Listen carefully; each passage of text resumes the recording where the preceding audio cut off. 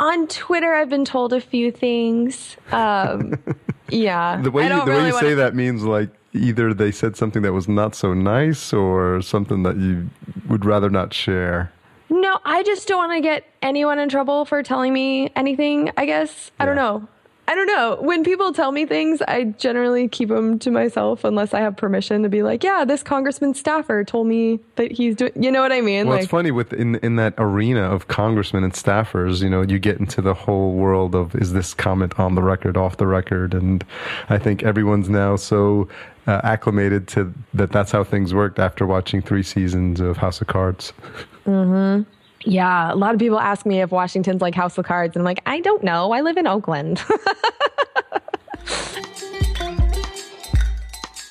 Podcast Junkies, episode 42. Hello, hello, hello, and welcome back. Look at us. We're on a weekly schedule. So hopefully you enjoyed my conversation last week with John Dennis of Smart Time Online. I really think it was insightful, and I'm always happy when I learn more about my friends and guests as a result of having them on the show. Learn things that I didn't know before and just get to know them in a bit more detail, because I think they feel comfortable and they start to talk about things in their past that shaped where they are now. And I'm just happy that they feel comfortable enough to do so. This week, we have a bit of a long discussion. This one's definitely an hour plus, so heads up if you're expecting to get this done on your 30-minute jog or you're in a car in commuting or wherever you're at. So anyway, just it bears listening to all the way to the end. It's Jennifer Briney from Congressional Dish. I ran into Jennifer at New Media Expo. You'll probably notice a trend with my recent guests because as I mentioned, I like to have a bit of an engagement with folks before I invite them on. And I met Jennifer and then I subsequently listened to her show, her podcast. She reviews the bills coming out of the House of Representatives, I believe. Not all the bills coming out of Congress, but just the House of Representatives. And if I got that wrong, then you'll hear the correct source in the interview itself. But I just thought it was fantastic because I couldn't believe that there was no one else doing this. And you'll hear why she, had the desire to do this and what pushed her, and really just why her blood started boiling when she realized how much pork is in these bills and how much our representatives really get away with, and really like how little folks, not even just regular folks, but actually our representatives don't even read these bills. One of the bills I think she talked about was they were joking about how they had read it the night before or that morning or hadn't even been able to read the whole thing. So it's just a fantastic topic, really fascinating, and the way that she digs into it and literally like reads everything in there. I think she's doing not to make this too bold of a statement, but I think she's doing a great service for our country, to be quite honest. And the fans that she has on the show are super loyal, and they've really, really helped her by contributing. And that's the main source of revenue for the podcast. It's been contributions. She doesn't have any sponsors at this time, and it's really just a testament to how much she's providing value. And we talk about that a little bit later in the interview, but why it's important to add value and just give a ton of support and give a ton of, just try not to say value again, but value to your listeners, because that's when you really don't feel bad about asking for something, because you're providing a service in return, and she's doing it by leaps and bounds. So I definitely want to do anything I can to help her out, to spread the word. So if you guys have ideas on how I can help her spread the word, or people I can put her in contact with, I really think she needs a lot of exposure and a lot of our support. So we have a fun conversation. Like I said, it's an hour plus, and that's always a sign that we can just keep on talking for a while. So I'm really glad I got to know her a little bit more, and I look forward to hanging out with her at Podcast Movement in July. That's coming up. Stay tuned after the interview for some details on how you can continue to support Podcast Junkies. As always, you can find these show notes at podcastjunkies.com. So enjoy my conversation with Jennifer Briney. So Jen Briney. Yeah. Thanks for joining us on Podcast Junkies. Thank you for having me. I like how I say us, like there's like a bunch of podcast junkies here, but it's really just me. And I get tweets about, hey, you guys are doing a great job. And I guess because of the name, people think it's like, oh, it's a whole gang of podcast junkies. Well, it's you and your community. Yes. So and there isn't us. Yes, I do that too. It's weird, like introducing yourself on a podcast because you want to do that thing as if it's not just you. Yeah. So I say we a lot on my podcast, and I don't know why, because it's usually just me in a room by myself. I don't even have guests most of the time. So yeah, it just happens. So what possessed you to start a podcast? Well, I wanted to get some information out there. So really the podcast was just my favorite way of doing it, because my podcast is all about Congress. So I'm a little irritated, actually more than a little irritated, that when it comes to elections in this country, we only pay attention to the presidential election, in which we have very little say. But Congress is the branch that we're supposed to control, and we pay almost no attention. So I wanted to get that information out there. I tried writing about it. I don't really enjoy writing, but even more importantly, which is ironic considering I read bills for a living, but I don't really enjoy reading, and none of my friends read. So, well, not none of them, but like a good chunk of them don't like to read. So I decided that a podcast would be more appropriate, not only because I enjoy speaking, but that's also how I like to learn information. And it also gave me the ability to grab sound clips from the House and Senate floor and put them into the podcast, so that you're not just trusting what I say, that I can actually take these people that are running our country and you hear them for yourselves. Because it's one thing for me to say, oh, Lindsey Graham said something crazy. But if you hear Lindsey Graham say the crazy thing, you're more likely to believe that he said it, So it was just a really good way for me to get my information out. And then my dad had a pretty devastating heart attack. He survived it, but in the process of bringing him back, they blew out both his shoulders with the electricity. It was insane.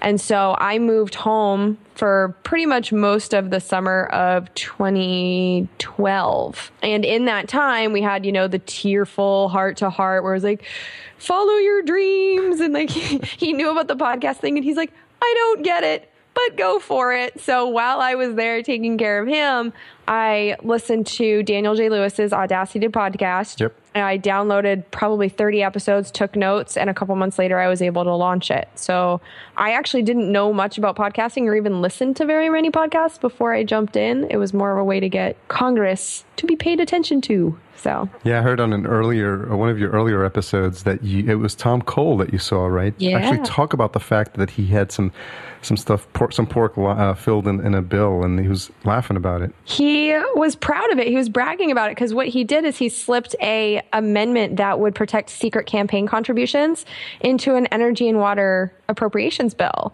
And obviously that's completely inappropriate, but he got out there and defended it as if it was the most normal thing in the world. I mean, I wasn't reading anything. I had only seen the congressional record once at that point. I saw this on C-SPAN and didn't believe that I had actually seen that happen, because it was like, can it possibly be this blatant? Yeah. And so I looked up the congressional record the next day to make sure that I saw what I thought I saw. And sure enough, I did.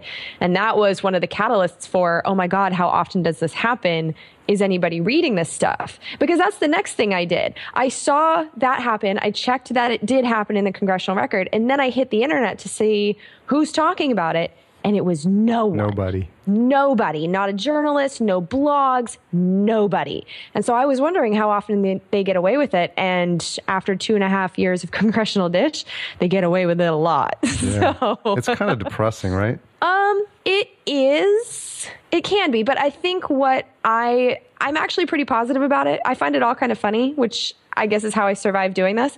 But what gives me so much hope is that we're at the point now with communications that someone like me, who's just curious about this, has the ability to have her own show. 10 years ago, I would have had to get a job with some radio station, and they would probably never hire me because I'm messing with the government. And so there was a barrier. There's no barrier anymore. And so I'm hoping to inspire other copycats, because I know that people want to get into, podcasting. And so if I can make this show successful and encourage other people to do very similar things, we can actually get this information out there. And what I've been amazed by is how much I can't cover. You know, that's probably the hardest thing for me is there's so much I want to talk about that I'm very ADD. It's like, okay, maybe I'll cover this for this episode. Oh, but this is important too. Oh, but this is important too. There's so much content just waiting for people to talk about it. So as depressing as the situation is in Congress, and it really is pretty dreadful, the fact that I feel empowered that we can do something about it now feels fantastic. So you said you can't cover everything. What's your vetting process to figure out what is going to be episode worthy? Well, for the first 2 years, for the first Congress, I didn't know what I was doing or what I would find. So I just read everything that passed the House of Representatives, even the really, really long bills that I didn't realize would never become law. You know, I remember in June and July of my first year, that's when they do all the funding bills, which they never actually complete, but they're 1,000-page bills. And so I would just bawl because I would just be like, I can't believe that I've signed up for this. Like, it was horrible. You're holding yourself to high standards. I mean, you said, hey, I committed to doing this. And because you're a person of principle, you say, well, I told people I was going to do this. I committed to this. And so now I'm going to do it. Yeah. And I also wanted to finish something that I started. You know, I made a goal. I said, I'm going to do this podcast if I can afford it. And, you know, that was a tough part for the first 2 years, but I committed to this 2-year thing just to see if I wanted to do it, to see if there was an audience for it, just to see. But that was my whole gig. And it was all the House of Representatives because the Senate's very strange. And so I did that. And now that it's the new Congress, the new Congress started in January, what I do is I read through all the bills that passed, but I also, based on the fact that I've already done this with a Congress, I already know that those really long funding bills generally don't become law. They do it all at once right before the end of the year. They've done it every single year that way. And so I feel like it's more important with the funding bills to read what actually becomes law as opposed to trying to track all the funding for the government throughout the year. It's almost impossible. So I'm reading all of the bills that pass at least one part of Congress, and then I'll do special episodes on the big stuff that becomes law. But then I'm also doing special episodes as I'm fascinated. So like the episode that I'll be recording on Monday is about the USA Freedom Act. Now that did pass the House of Representatives, but it's going to be its own episode because it has to do with the Patriot Act and all this stuff that I've learned that I didn't know was happening. And I have a ton of sound clips. And so it's like when I get inspired to go down a rabbit hole, I'll make that its own episode too. It's just kind of, I don't know. It just depends on what's inspiring me.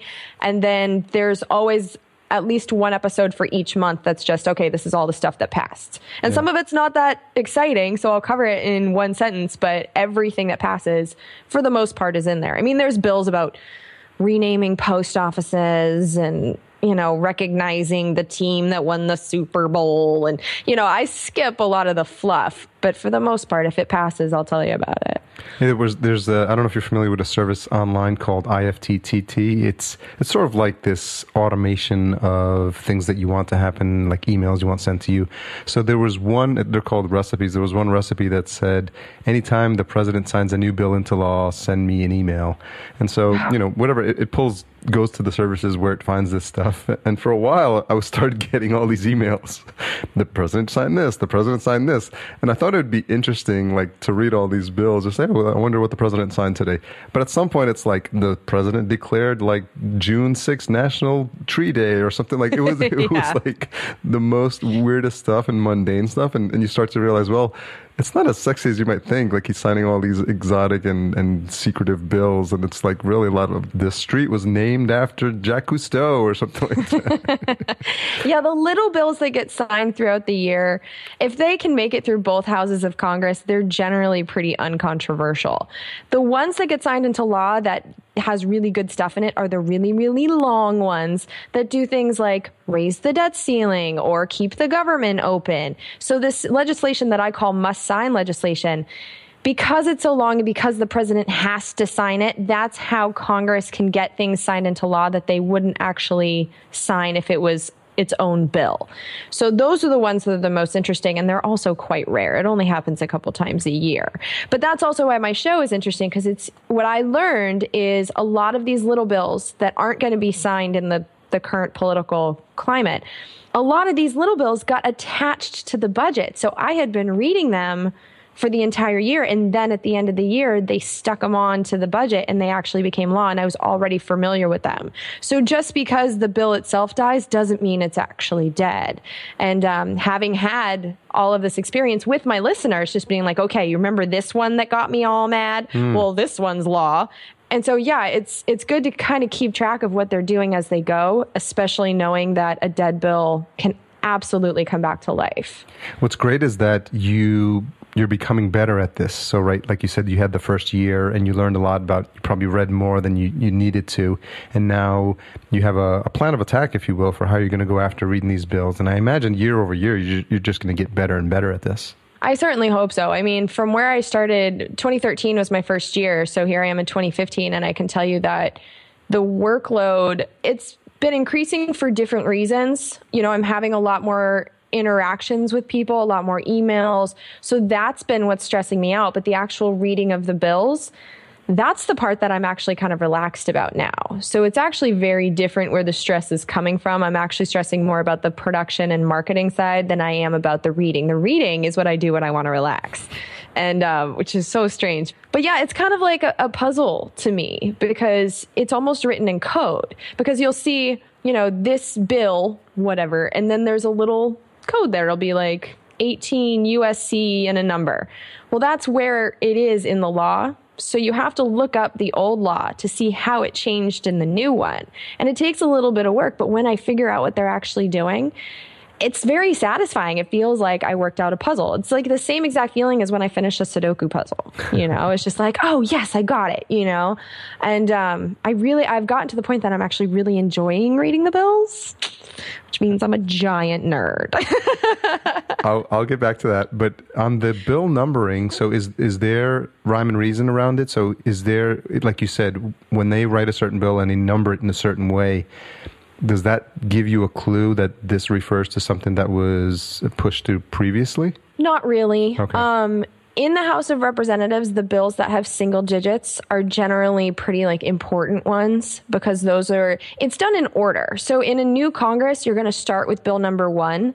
So if anything, it tells me kind of the priority. So if it's a single digit, it's one of the first things that the leadership wanted to be introduced in the House. And it also tells me how far along into the Congress it was introduced. So something that's, you know, bill number 46 is probably something that was introduced early as opposed to bill number 4075. Yeah. But all that becomes a little fuzzy because there are thousands and thousands and thousands of bills that are introduced. Any congressman can introduce a bill. You just put it up there and say, I want this to go to committee. I want this to get a vote. And the vast majority of them don't get any action. And so, yeah, the bill numbers, and they get recycled. So that must drive you crazy then. Well, now that I know what to look for, it really doesn't, because you just have to know which Congress it is. But I do get people that'll be like, oh my God, this bill's so scary. And you look and it's like the 112th Congress. And it's like, that one died 4 years ago. Don't worry, you're good. But it does get confusing for people. That's why it's tough to go by bill number. It's also tough to go by name, though, because the names don't tell you what's in these things either. You can't judge a bill by name. Do they make them cryptic on purpose? Oh, yeah. Oh, yeah. So this is one of my favorite ones in like an evil way. The Save American Workers Act changes the healthcare law so that you wouldn't get health insurance as a full-time employee until you're working 40 or more hours per week. So you'd have to work overtime every week to get your health insurance, as opposed to what the law is now, which is 30 hours per week. That's the Save American Workers Act, which forces you to work overtime. It's so bizarre. But because it has this nice fluffy name and they know that we mostly don't read them, they get away with this stuff. Or at least they think they do. Yeah, now that Jen's on the case, they don't. Well, I'm hoping to start raising a fuss. I know a couple of congressmen listen, and I know their staffers do. I have no doubt. Really? Yeah. So that's been kind of fun to find out. Have anyone reached out to you? On Twitter, I've been told a few things. Yeah. The way you say that means like either they said something that was not so nice or something that you would rather not share. No, I just don't want to get anyone in trouble for telling me anything, I guess. I don't know. I don't know. When people tell me things, I generally keep them to myself unless I have permission to be like, yeah, this congressman staffer told me that he's doing, you know what I mean? Well, like, it's funny in that arena of congressmen and staffers, you get into the whole world of, is this comment on the record, off the record? And I think everyone's now so acclimated to that's how things worked after watching 3 seasons of House of Cards. Mm-hmm. Yeah, a lot of people ask me if Washington's like House of Cards, and I'm like, I don't know. I live in Oakland. I assume it is, but I don't know. The thing is, they probably mix in enough like fake stuff and enough reality for you to get confused about like, well, okay, so it can't really be that bad. But I think the truth lies somewhere in between. I guess I don't really understand the question. No, I mean, just the statement that in shows like that, they over dramatize some of the scenes in there. And you're like, wow, they can't really be that evil, right? And then they show some of the other stuff that's actually really, really happening in Congress. And then you have to figure out that the truth lies somewhere in between. Yeah, definitely. I mean, it's a work of fiction. But I think the thing I enjoyed about House of Cards, at least in the first 2 seasons, that last season was a disaster, but in the first 2 seasons, they had a lot of stories about the lobbyists. And that's something that I feel like in a lot of political shows has been completely ignored. And House of Cards was one of the first to actually acknowledge that it's a big part of the system. And what I have found is I've seen fossil fuels is just, I never expected the fossil fuel industry to have the kind of hold on our Congress that they do have. And you'll see these bills that are just blatantly for fossil fuel companies. And then you check out the guy who wrote it and where he's getting his money from. And I swear, 99% of the time, in his top 1 to 3 industries, it's a fossil fuel industry. So, and it happens all the time. Someone does something that benefits the drug companies and they get money from the pharmaceuticals. It's one of their top 2. And it's gotten so predictable that it's not even that exciting when I find it anymore because it's just that consistent. The money has an absolute effect on the bills these people are writing. And these companies actually, correct me if I'm wrong, but don't they actually write the bills themselves and then hand them over to the congressman to present them? So that happens more in the States because of something called the American Legislative Exchange Council. It's known as ALEC. And they actually have corporate lobbyists that sit with state representatives and write bills together. So that does happen. And I've seen a few of them trickle into the federal government. It's more of a state issue, but yes, that absolutely happens. But then what you find is that these ALEC people, they go from their state government to the federal government and they bring their crappy corporate bills with them. So that's kind of how it sneaks into the federal government. But, there was a bill that was actually signed into law attached to the budget, which brings back bank bailouts, short story. And that one was written almost entirely by Citigroup lobbyists. And it was proven, the New York Times reported it, we know it, and that was actually able to be signed into law. So it absolutely happens, but the scale is much bigger on the state level. I wish it's something that people paid more attention to. Yeah. There's a lot of this stuff that people don't pay attention to, which is why I'm so fascinated by your podcast, because it deals with topics that you wouldn't think anyone would have as a topic for starting a podcast. So we'll dig a bit deeper into that in a minute, but I'm wondering where this interest comes from your perspective. Like, were you a political science major? Were you mentioned you were watching C-SPAN, so not a lot of people say they do that for leisure. Well, okay, so I'm going to go in the Wayback Machine here, but when I was a kid, I couldn't have cared any less about politics, anything. Like, I was a Orange County, California girl. Like, I cared about my social group and my volleyball team, and like, that was it. But my parents were conservative Republicans, and every day driving me to school for half an hour each way, my mom would have conservative radio on, and it just made me crazy, couldn't handle it. So I was one of those people that just kind of turned all of it off.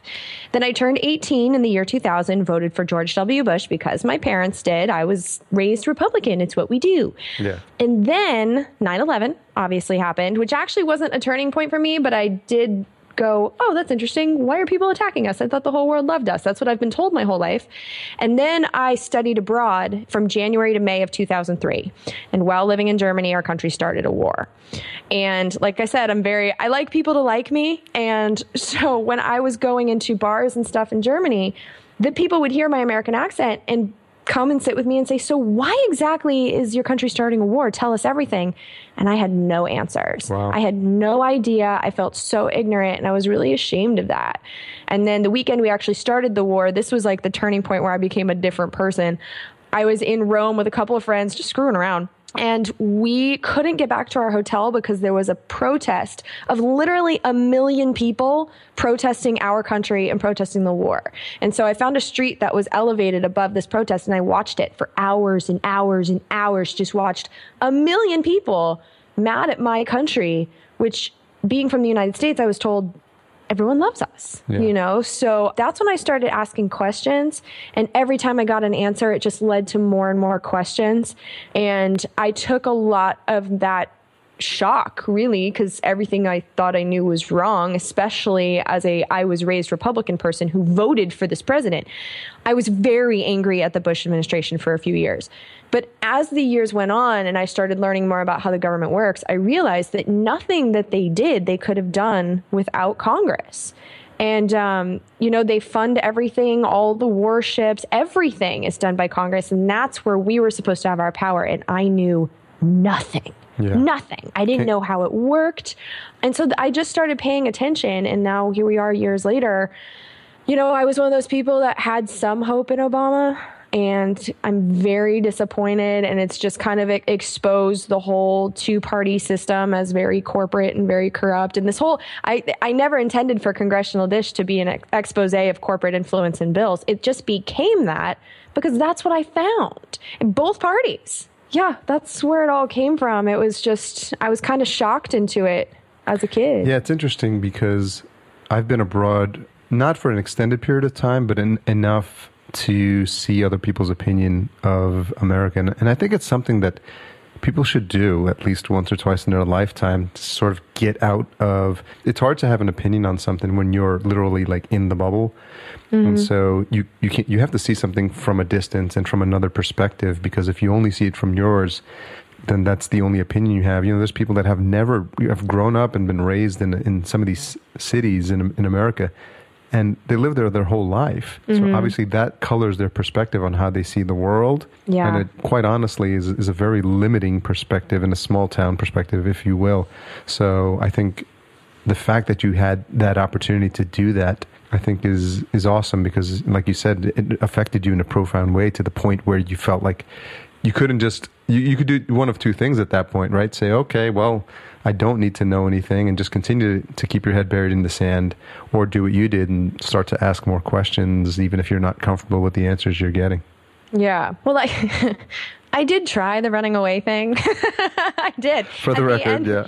Yeah. I can't say that the road to Congressional Dish wasn't a bumpy one, because in April of 2008, my now husband, we were just dating at the time, but we sold everything we owned and bought one-way tickets to go back to Europe, because I was just like, America's crazy. I want to get out. And if I can find a way to never come back, that sounds great to me. So I wanted to bury my head in the sand and seek somewhere else that wasn't, so controlled by crazy people. And it turns out that Europe's having the same problem we are. South America's having the same problem we are. This control by corporations, by Wall Street, really.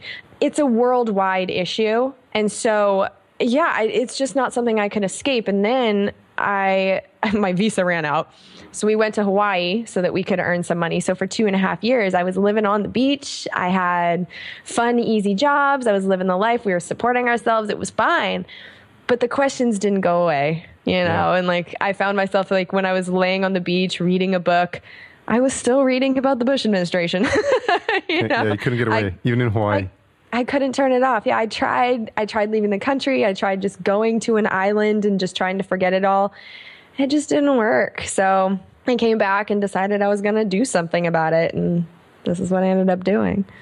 I think it just speaks to something that's inside of you, this natural curiosity to getting at the heart of the matter. And there's an investigative streak, I think, that runs deep inside you from what I can hear from the way you tackle your subject matter.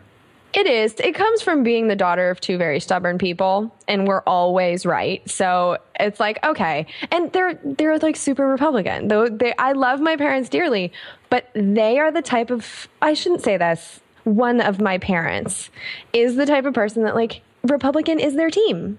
Yeah. So whatever the Republicans do, it just makes perfect sense, and it is what it is.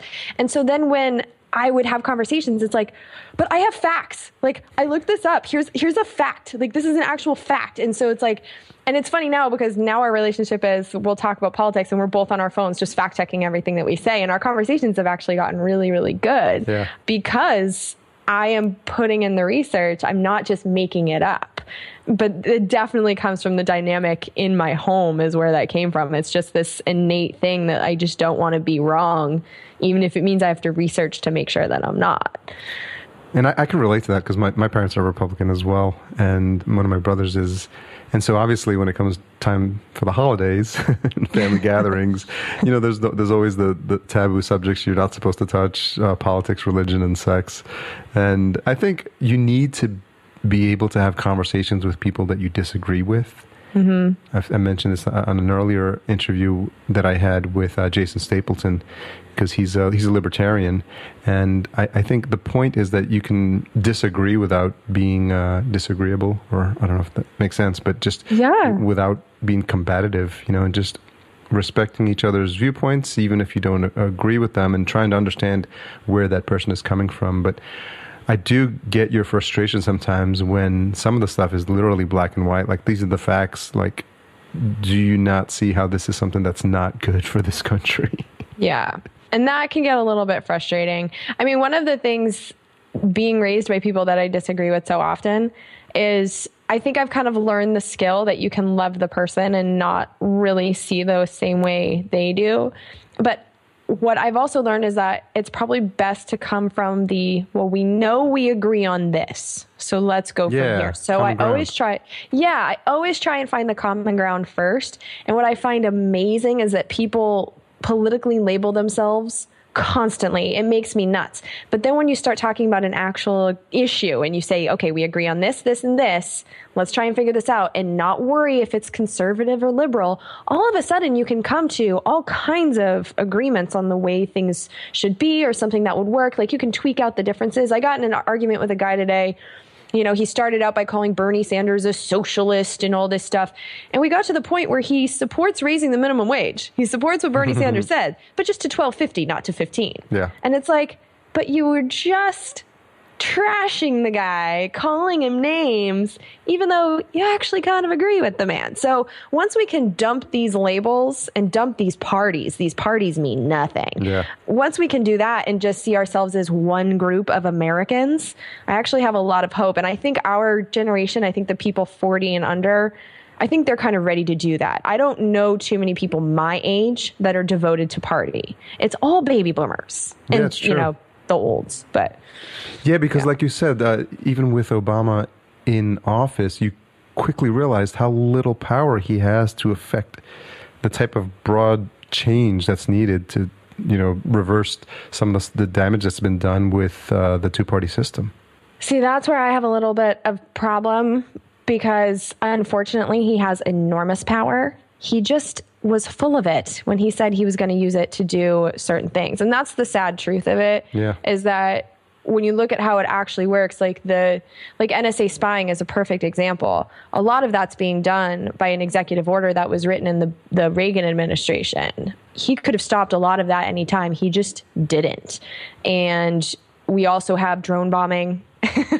You know, he announced that we were going to bomb Syria and we said no. Really, the British said no, but like the public made it very clear we didn't want to bomb Syria. A year later, we're bombing Syria. So he's done a lot of the things he said he wasn't going to do. And back in 2008, during the primary, especially with Hillary Clinton, there were signs that this was who the guy was. He was definitely friendly to corporations. He was definitely down with the military industrial complex. The signs were there. Yeah. But now we have the proof. And one of the issues that I'm seeing in a lot of these bills is that Congress is supposed to make the law. But what they do is they say, okay, well, the Attorney General needs to make procedures for yada, yada, yada, or the EPA needs to do yada, yada, yada. They're not actually making the policy. They're giving it to the executive branch. So actually, one of the problems that I've been witnessing is that we're giving enormous power to the presidency and enormous responsibility to the executive branch. Too much for them to handle because they're now doing the legislating and the enforcement. And that's how you get lawlessness, because we don't have our branch of government actually making the laws. They're abdicating almost all of their responsibility. Yeah, thanks for clarifying that point because I think it's an important one. Did you see Citizen 4? No. What is that? That's the Edward Snowden documentary. Oh, I haven't seen the documentary, but I've been researching this. So I probably will be up on whatever the Edward Snowden stuff. It's one of those documentaries that's fascinating at the same time as it scares you. You're just like, wow, this is an awesome documentary, and wow, scares the crap out of me that this stuff is actually happening. Yeah. And it's a sign of a good documentary because it gets you so engaged. And these folks literally were in the hotel room with him right before he's about to release the information. So it's just really, really well done. And you're just kind of following it the whole way through. Is that the one that's produced by Laura Poitras? Yes. Okay. Yeah, I haven't seen it, but I know their story. And that's another thing that's Edward Snowden. I love that he gave us the actual documents. We needed them and we understand what's going on much more. I mean, the Patriot Act, right now we're talking on the 29th of May. There are 3 important sections of the Patriot Act that expire on June 1st, just a couple of days from now. And so the discussion and the votes as to whether or not they're going to reauthorize this stuff is happening Sunday at 1 p.m. our time, Pacific time. Yeah. So, I mean, this is happening in real time. They're actually doing something about it, which wouldn't be happening had Edward Snowden not made such a fuss and got regular people aware of what was happening. They would just extend the Patriot Act like they did the last 2 times. But the thing is, if you wanted to know what was going on, we had this information in 2006. We had everything we wanted to know because there was an AT&T technician who had gotten the documents that they were installing things called splitters on the AT&T wires. And what he was saying is it's a dumb device. Like it literally just takes everything that goes over their wires and sends it to the NSA. So the whole time they were telling the country, oh, we're just collecting your metadata. We don't have the content. It's like, but we know the equipment that you used. Like, of course you have the content because it didn't have the ability to split it up. It was just, we take everything. And so that was fascinating to me too, to be able to witness the lies for all these years. And then we get these documents in 2013 and the word catches fire and they're now doing something about it. But it's amazing when you actually watch what's going on in the halls of Congress and you watch the testimony, how much you can find out is going on in this country. It's all there. Yeah. The problem is we're not looking. Yeah, we're not interested, or there's so many distractions that we don't find the time to pay attention to it. It's crazy. It's mind-boggling sometimes. Well, and I don't necessarily blame us because I know so many people that watch the news every day. They turn on the TV. They're doing what they think that they are supposed to do to be informed. And honestly, why shouldn't they be able to turn on the news and actually get legitimate news? But instead, what they're getting is campaign polling for an election that doesn't take place for another year and a half, and they're going to follow a missing plane for 2 months. Our media is doing such a terrible job of keeping us informed because it's all about keeping eyes on the screen and pleasing their advertisers, that we're not actually getting the information that's tough to hear. And so as much as people say, like, you know, we should be so much more informed about this stuff and we're so lazy, like, I actually don't think the American is lazy or that they don't care. They just don't know where to find this information. I mean, that's kind of why I did Congressional Dish, because I wanted to know what was in the actual bills and had no idea where to find it.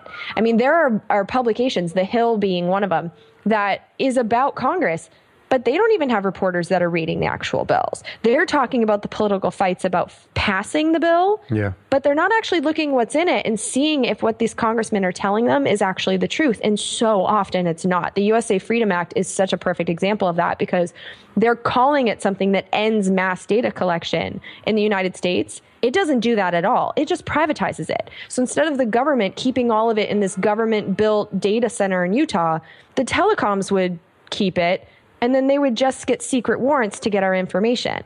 Nothing changes except that we would now be paying Comcast and Verizon to do the storage. And yes, they get paid. So this bill that everyone is saying, like, it's bipartisan, it's passed the House, it's the solution to all the spying.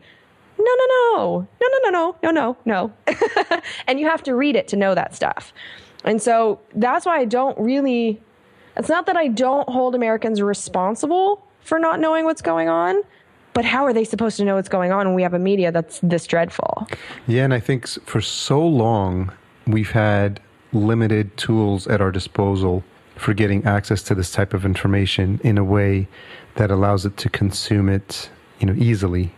And that's why I'm so fascinated by what you're doing, because I think more of this is going to happen. And I think more people are going to take your lead. More people are, there may be people, you may team up and say, okay, I'm going to handle, the House of Representatives, and I'm going to handle Congress, or I'm going to focus on energy bills. And, you never know where this can go and how this thing can branch off. And I'm really excited by that, because you're sort of paving the way. Well, I still can't believe no one had tried this yet. And I think just the sheer effort in trying to read these bills probably put a lot of people off. But you were undaunted, so that's awesome. Well, and the fact that I was able to do it. Yeah. If I can do it, it's not that hard. No, really. To read a bill, no, it's not.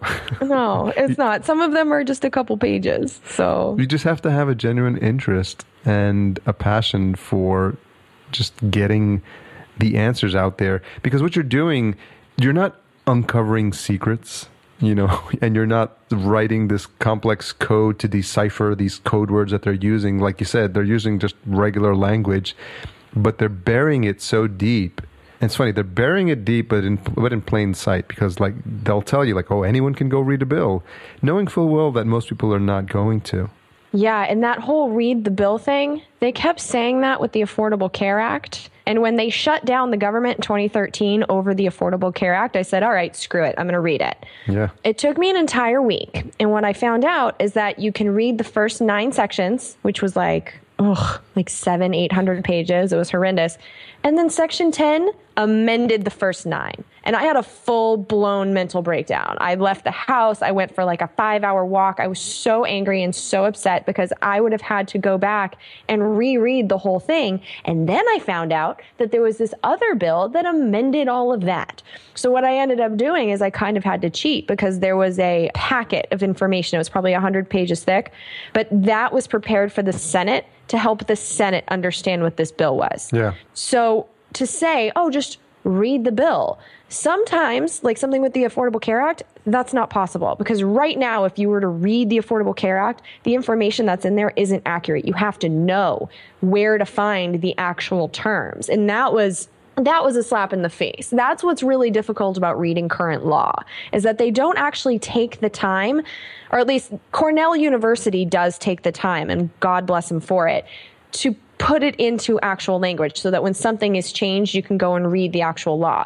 But when a bill is passed and it becomes law, they don't turn it into one nice and neat bill with all of the information just there. They have all of these edits, and you have to follow this convoluted path to get to the information.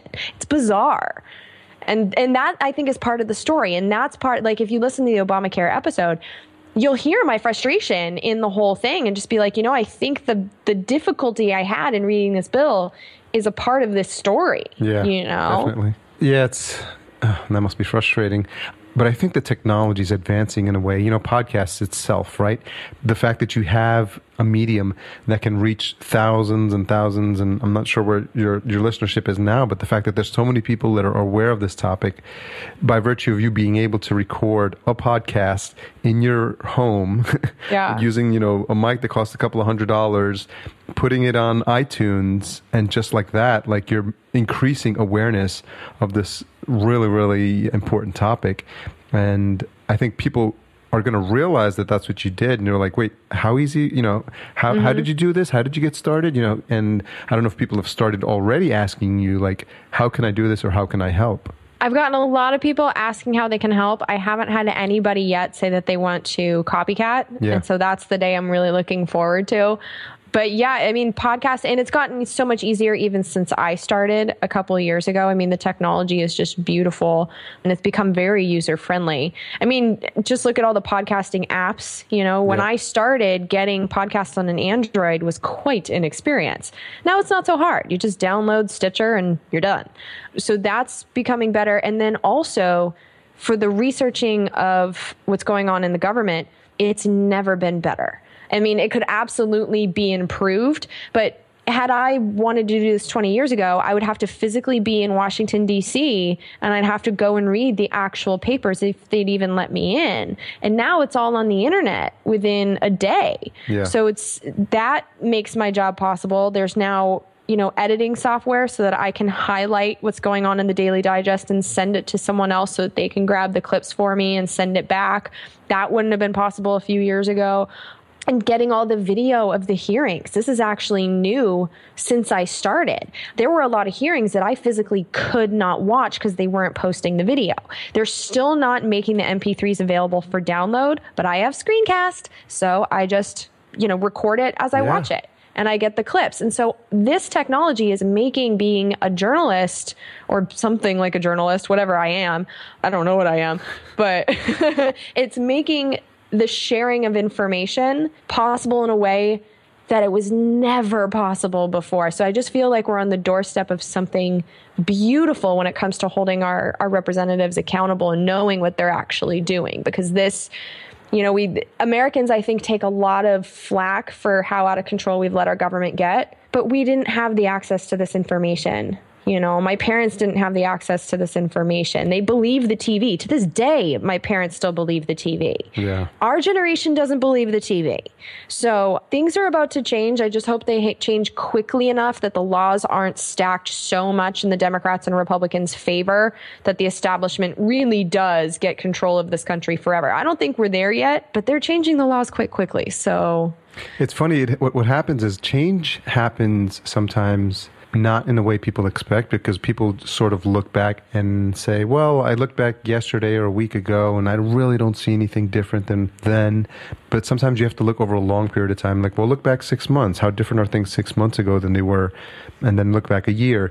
And then some things happen with sort of like a hockey stick, like change. Really, it's like one day it's this way. And then like over the course of like 2 weeks, some crazy event happens or some ridiculous thing triggers, some sort of trending event on Twitter or a hashtag or something, and all of a sudden people are like a slap in the face, like, whoa, like what happened in this span of 2 weeks? The guy who set himself on fire in, was it Tunisia, that kicked off the riots and then what was happening in the Middle East, like the Awakening, whatever they called it. And it was just, one guy that I think wasn't able to sell his fruit in the market or something like that. So, I mean, I can't predict what it's going to be, and, I don't know that anyone can, but there's always these trigger events that cause like this almost like exponential change and awakening. And I think with the combination of the technology and awareness, I think there's more moments that can happen like that now, which is really, really exciting. It is. And it's going to be a lot harder for powers that be to pull off another Patriot Act. Because back in 2001, the towers fell on September 11th. The Patriot Act was signed on October 29th. It was 45 days later. That is lightning speed for a bill of that much consequence. And I just found out that no one even read it. I didn't know that, but it was a substitute bill at the last minute. And like so many bills that I've seen, apparently these shenanigans have been going on for a long time and no one read that bill. But at the time, the internet wasn't what it was now. You couldn't watch that happen on your computer by watching the 3 different C-SPAN channels, and I couldn't have shared those clips. I think it's going to become a lot harder for it to be the bad stuff.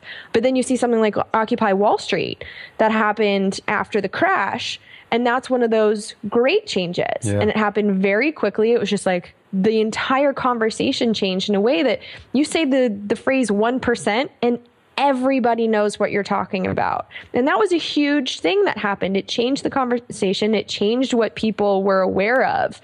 And it happened very quickly, just like you said. And I think we're going to have more of those positive moments going forward because so many people that kind of became adults around the 9/11 age and saw, this Bill of Rights that, I was a child of the 80s, Schoolhouse Rock. I was like, I like the Bill of Rights, like I get these 10 things guaranteed. And so when they went and screwed with them, I got mad because I was like, this is the basics of what being an American is supposed to be. And I think our entire generation had that very naive, like, oh, our government is great. And I think because we still have those ideals, we're angry enough to where we're actually going to do something about it. We just need to be given the idea that will spread more effectively than Occupy Wall Street did.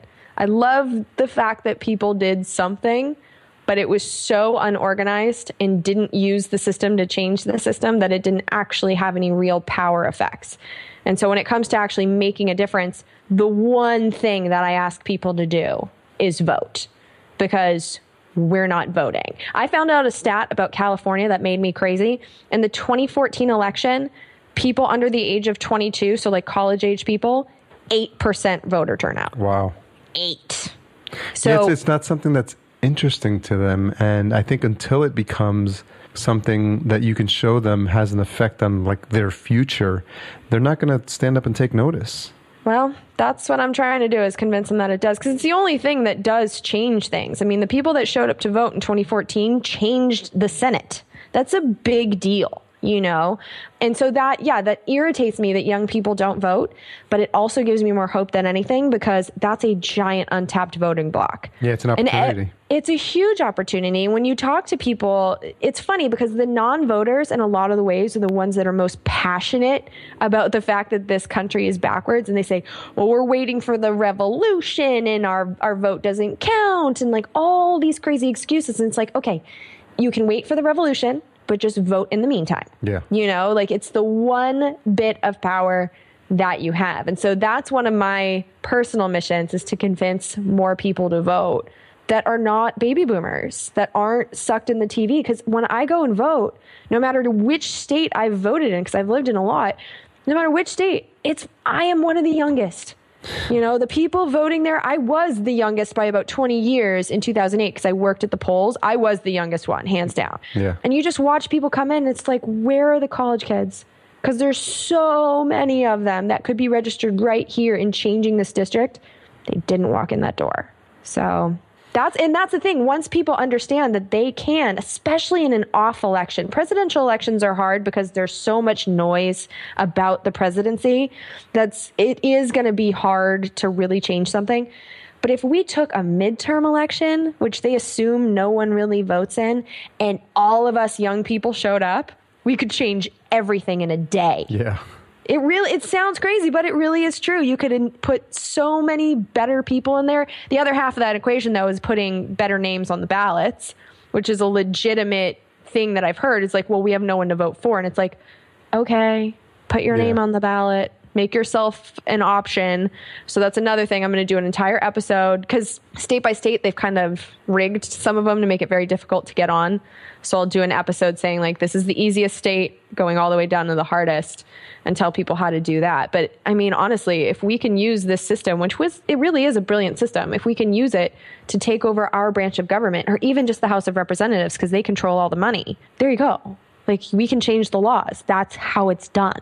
Yeah, I think people underestimate just how much power we have to affect change when we sort of get our shit together and, you know, come together for a common cause and have a plan of attack. You know, not just, you know, random. I'll do some of this, and, you know, I'll write my congressman, or, you know, or I'll choose not to vote. Like, all those disparate pieces together really don't do much. But I think, to your point, you know, having a concerted effort, and hopefully with some of the guidance we'll get from your podcast, we'll do a better job of that going forward.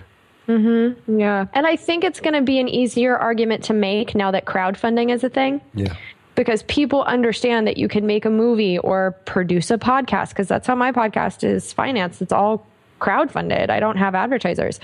You know, we can do things now together where it's like your $1 a month, it doesn't really affect you, but you are making this thing happen because there's so many other people doing it too. And voting is the same exact idea. That's the hope I have, because when I look at the system, the way it was set up, it was really quite genius, and I'm not ready to give up on it yet. Yeah. So, and revolution doesn't sound fun to me. Cutting off people's heads and like shooting each other, and that's what revolution is. Like, we don't need to do that. Let's try voting first. Yeah. And then if that doesn't work, let's move on. But 8% voter turnout. Not gonna do it. Come on, we haven't tried it yet. Yeah, all you need to do is watch a couple episodes of Game of Thrones, and you realize overthrowing thrones and monarchies and institutions is pretty bloody. Pretty. Yeah. I want no part of it.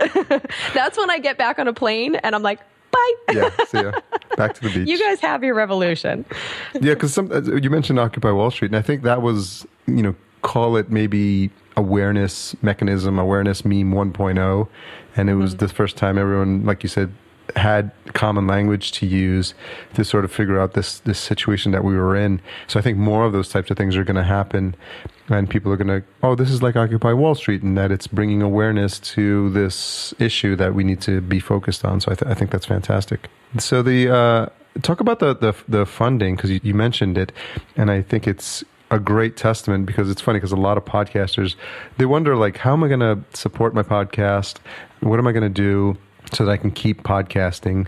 And something you talked about when you were on ProfitCast is that episode I listened to it a couple of days ago, and you made a very interesting point. You said, if I'm going to actually ask for funding or for donations for this episode, then I really have to feel like I'm providing something of value to the audience, so that they feel that their donation, it's like a worthy donation, because I'm providing, she's giving me something of value. So by all means, I feel like I can't help but give back to Jennifer, because the extent to which she's providing value and putting in the work is so obvious that it's very easy for me to make a donation. Yeah, the way that I kind of approach the whole thing is that I don't want to insult people that have the PayPal button up but do opinion podcasts, because they definitely have a place, and they're entertaining, and that's great. But if you're going to go with a donation model, it's effective, at least, to give someone something of value. In my case, I'm giving them information they can't find anywhere else. And all I'm asking is that they return the value they get from that information, or the production of the show, the entertainment, all of it, return it to me in some kind of financial form voluntarily. Because one of the things about my show is I don't want to put up a paywall, because there are people that need this information. There's a lot of people, pretty much every American of voting age, that needs to know what's going on in Congress. And so I don't want to have to make people pay for that information. So that forces me to do it for free. And then when I'm exposing corporate influence in all the bills, I can't then go and be like, but shop at Walmart, like it just, no. And plus it takes a lot of time away trying to court sponsors and dealing with sponsors and all of that crap. Like, I just don't have time for it. So if my audience is willing to support my show because I'm doing all this work, it's beneficial to them to keep Congressional Dish going, to keep my time freed up to actually keep reading and finding this information for them, so that once every 2 weeks for an hour, they get all of this information, then they can go on with their day. They don't have to pick up a bill. They don't have to read a book. They don't have to watch a hearing. They don't have to do any of this stuff, because I've already done it for them and I'm giving them the highlights. So that's one of the things that's been working for me in my model, is the fact that I'm providing something that can't be found elsewhere. And if someone has an idea where they're providing something that doesn't currently exist, this model is working out really well for me. And I think it could work out really well for other people, because people will pay for something they think enriches their lives. It's harder, though, when you're doing the type of show that's, really fun. Entertaining. But it's fun, like you're having a good time. More you're talking about your favorite.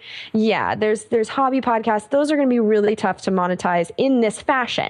If you do a great job, advertising is a great model. But for the donations, like, I think a little work has to go into it to really make it work. Not that like a hobby podcast isn't work. I know that it's work, but you know what I mean? Like, I think everyone listening knows what you mean as well. So how long was it before you started to see that the donation model was working and actually began supporting the show? Well, that's an interesting question, because for the first year, I didn't even try to make money. I just decided I was going to learn how to do it, see if I wanted to do it, see if there was anything worth talking about in Congress, which is silly now that I know how much. But I didn't know if there was going to be a show here. So for the first year, I didn't even try. So when I finally did start asking for donations, the first donation came in that day, which was amazing. And actually, It wasn't a donation, it was a subscriber. So that was awesome. And it was only... I had hope within the first 6 months that I will make a legit career and living out of this. And that hope has only increased with time, because I'm actually doing pretty well for a podcaster, compared to what I was making waiting tables. I'm still making nothing, but it's getting there. And I think as the audience increases, I've noticed that the subscriptions increase and there's just more people. Like I said, it's a crowdfunding thing. So the more listeners you have, the more people who are willing to pay for something voluntarily. And so, I think at some point I will be successful with this model. I just need to start caring about marketing, because I've done nothing. So. I think we'll have to chat about that and get you some ideas. Well, that's the thing. I've got ideas for days, but I don't have the time, Well, you know? Yeah, we'll figure out a way to help with that, and we'll have to crowdfund some help for you. I kind of I guess I listen to the preacher Rob Walsh of Libsyn. Of Libsyn, yeah. Yes, and I think I just really like his advice, which is that your time should be spent on producing a great podcast, and if it is that good, it'll spread. Yeah. And my growth has been slow, but consistently steady with those nice little bumps. And I'm already in the top 10%, so it's getting there. It's definitely getting there. But I'm looking for Dan Carlin numbers. You know, like aren't we all, right? Yeah, I'm not aiming small here. No, you shouldn't, No. because I think the impact of what you're doing is so great that I think just with each new listener that you get, I just think there's more of an impact per listener. You know, there's some sort of metric I'm trying to get to, but that is just so much more value packed into each one of your episodes, that awareness that you're bringing on this topic is just so much more valuable with each new listener that you gain. I hope so. And I get so many wonderful emails, so many from people that say things along that line, just, you know, because I kind of need that reinforcement, you know, because I don't know if you feel like this, but every time I release an episode for about a day, I just have constant anxiety. I'm questioning everything that I said, wondering if people are going to get mad at me. Did I sound stupid? Like, just a wave of anxiety. So those emails, I need them. And when I'm feeling like that, the emails always help, because it's people saying, you've helped me understand how the government works. And, you know, I checked out your show notes, because my show notes, I link to everything that I find in these bills, because I don't know if I'm right. So I want people to be able to check. Yeah, and more that. importantly, you don't want, I mean, I hate to take the opposite aspect of it, but you don't want people saying, hey, where are you getting your facts from? Like, how come you're not checking this? And how can you back up what you're saying? Because there'll always be the naysayers, right? And the people who are trying, the detractors, and saying, oh, she doesn't know what she's talking about. You know, she's really full of it. And I think you almost have to have the fact-based info on the show notes just to shut those people up.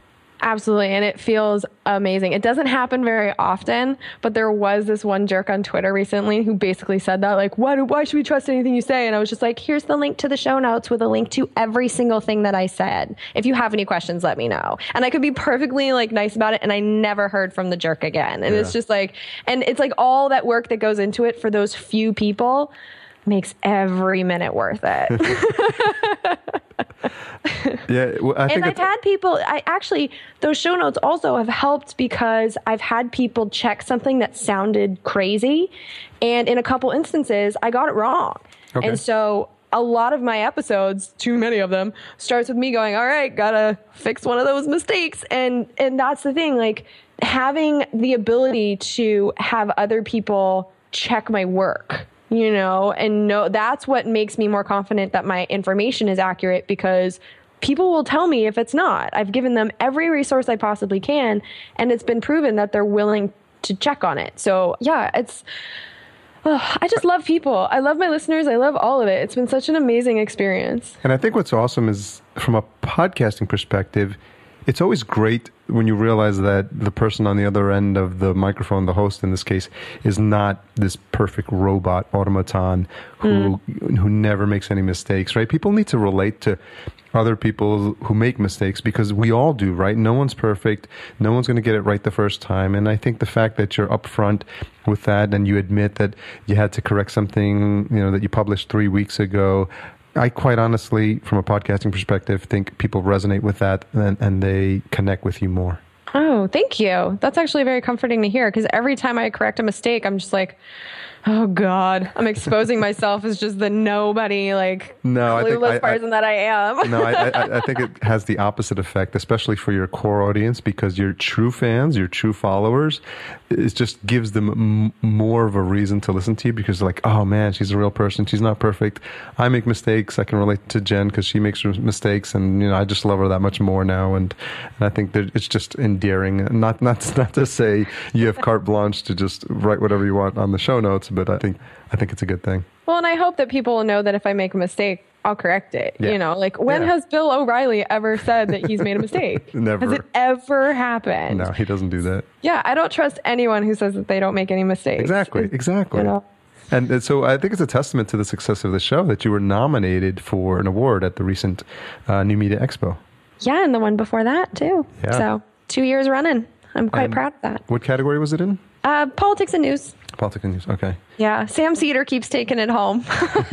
But I got to meet him, so that was fun. And speaking of meeting people, you got to meet Adam Curry.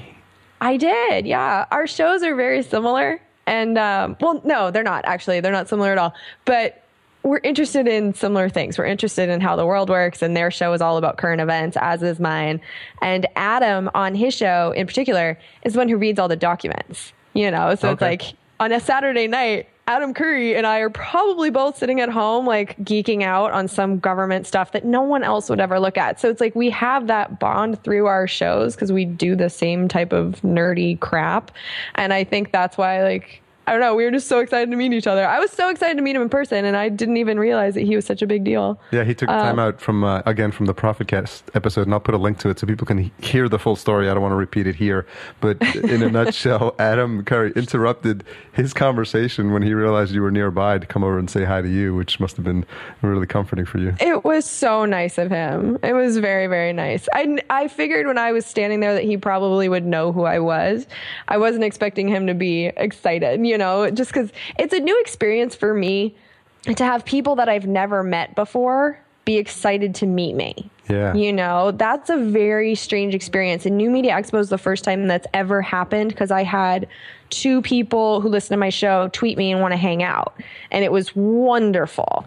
And then the Adam Curry thing. And it's just like, it's that first taste of the fact that I'm speaking to actual humans that are getting to know me, but it's a one-way thing. And it's really strange, you know, because I could tell that the people that met me were a little nervous in the first few minutes.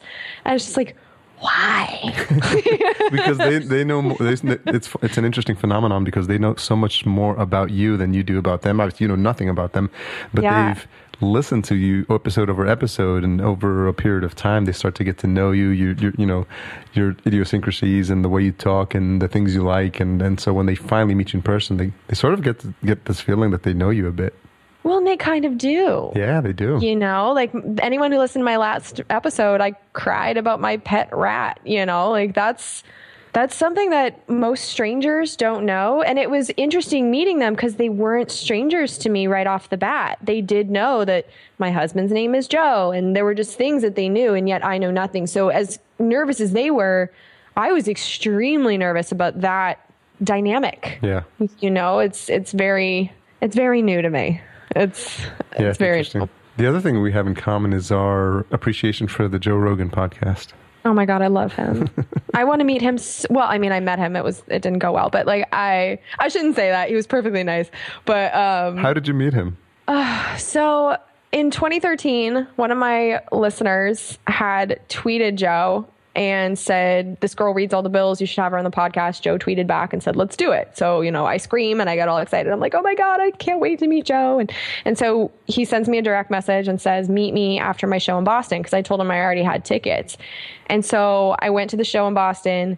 I went to the first show. So in order to meet him, I waited until after the second, and I waited till I was the last person so I wouldn't like hold up the line. Yeah. He had no idea who I was.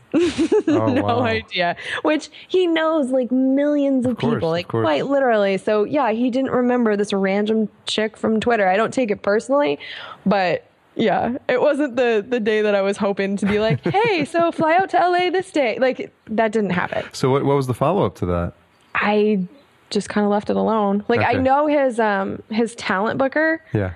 And Matt told me like not to worry about anything, that Joe is notoriously hard to get a hold of. So randomly, like 2 years later, he might just be like, "Oh, hey, book Jen Briney." Like, and he follows me on Twitter. I follow him. Red Band, we follow each other. So it's like we're in the same universe. Speaking of the same universe, I went to get my haircut recently, and I told my barber I was into podcasts. He's like, oh really? He's like, "Have you ever heard of Duncan Trussell?" And I was like, "Yeah." He's like, "Well, he comes in here and gets his haircut." Really? So we have Duncan's another one I'd like to meet. He would probably do your podcast. He has one so I think he's made the intro, and I think it has a bigger chance of happening than it did last year. I can say that much. And so I'll put the good energy out for the podcast gods to make that happen. But that would be a fantastic guest because I can interview just any podcaster, right? So I love him. He's one of my favorites. He's absolutely freaking hilarious. Well, and he's all about podcasting, and from the people I know that know him, he's apparently just the nicest guy in the world. Yeah, I've heard that as well. And Chris Ryan's another one I want to get on, so. I think I've met him. Yeah, okay. But I don't know, which is embarrassing for me. I don't know. Yeah, I think you two might have an interesting conversation as well, so. I can talk to anybody. So if I land either one of those two, I'll put in the good word for you. Nice. That would be fun. Yeah, because I come to LA all the time. In fact, I'm going to go and meet Cara Santa Maria, who's also in Los Angeles. That's right. Yeah, I'll be doing her show in June. So, yeah, you're in the best place for podcasting. Yeah. My God. A little bit of a podcast universe here. I think there's like a whole entrepreneurial podcast universe in San Diego, but here's the comedy podcasts. So LA Podfest is coming up soon. So I don't know if you should probably try to get out for that. I went last year, actually. Okay, cool. And it was more of a fan event. Yeah. Like really the best. Well, I was also there for my college reunion, so I didn't spend a ton of time there. I shouldn't really dismiss the whole thing, but yeah, it was more of a fan-based thing, and there was no political aspect to it, which has been really interesting to me because some of the really popular podcasts, No Agenda, DC, or Common Sense with Dan Carlin and Hardcore History, like those type of podcasts are very popular, and yet we're never invited to go to these type of podcasting sessions. Like it's either comedy or business, and that's it. I think it might be good from a networking perspective and just trying to engage with some of the folks there, and it's just one of those things. It was it was very fan based. Yeah. So I got to hang out with Rick Calvert, who's like the head of NMX. So I guess that that was a good networking thing. But yeah, I don't know if I want to go this year. So. We'll see. I'm not sure. Podcast movement though, I'm going to. Are you going? Yeah, I'm going. Good. Yeah, I'm excited for that one. I went last year, and it's really the chance for us podcasters to just geek out. Yeah, definitely. That's cool. So we'll get to chat again there. Yeah, definitely. We'll hang out. Yeah, it's cool. Yeah, so I mean, it's such a small universe, podcasters, that I think I was talking about this with someone on an earlier interview. Like, we all tend to want to help each other, and we won't see each other really, really do well. Yeah, definitely. But you're right that there are two groups right now. And what I like about this year's podcast movement is they seem to be consciously trying to merge the two. Because there is like the business group that I saw at New Media Expo and podcast movement. Yeah. But the comedian group is completely left out of it. But now we have Aisha Taylor and the chick from Serial be there. So they are trying to merge the two. Because my target audience, honestly, is more in the comedian realm because I'm trying to reach these young people who aren't voting. So it's like to get onto the podcast that they're listening to that aren't necessarily political. That would be amazing for me because I'm trying to get these young people that aren't involved in politics. Right now, I'm getting a lot of people that are already interested. I'm trying to get the people that aren't, and trying to tell them. And I think historically, comics, like when you think about cutting edge comics and really being provocative, when you think of folks like George Carlin and Richard Pryor and, back in the day, Lenny Bruce, like there would be these comics who had something to say and had statements to make about the state of the world that we live in. And, with the thin veil of comedy to help get the message out, that was like almost the most effective venue for communicating some of the issues that you just had to laugh at because they were so ridiculous. Yeah, it's a beautiful way of exposing absurdity. Joe Rogan is the master of it. One of his most recent episodes was with Natasha Leggero, which I laughed like the whole time. I love her. But they were kind of talking about that too. She called Joe a political comedian and he dismissed that, but he absolutely is because he makes you think about really big picture things. And I don't think he's trying to do it on purpose. His mind just goes there. He just has a natural curiosity for that sort of stuff.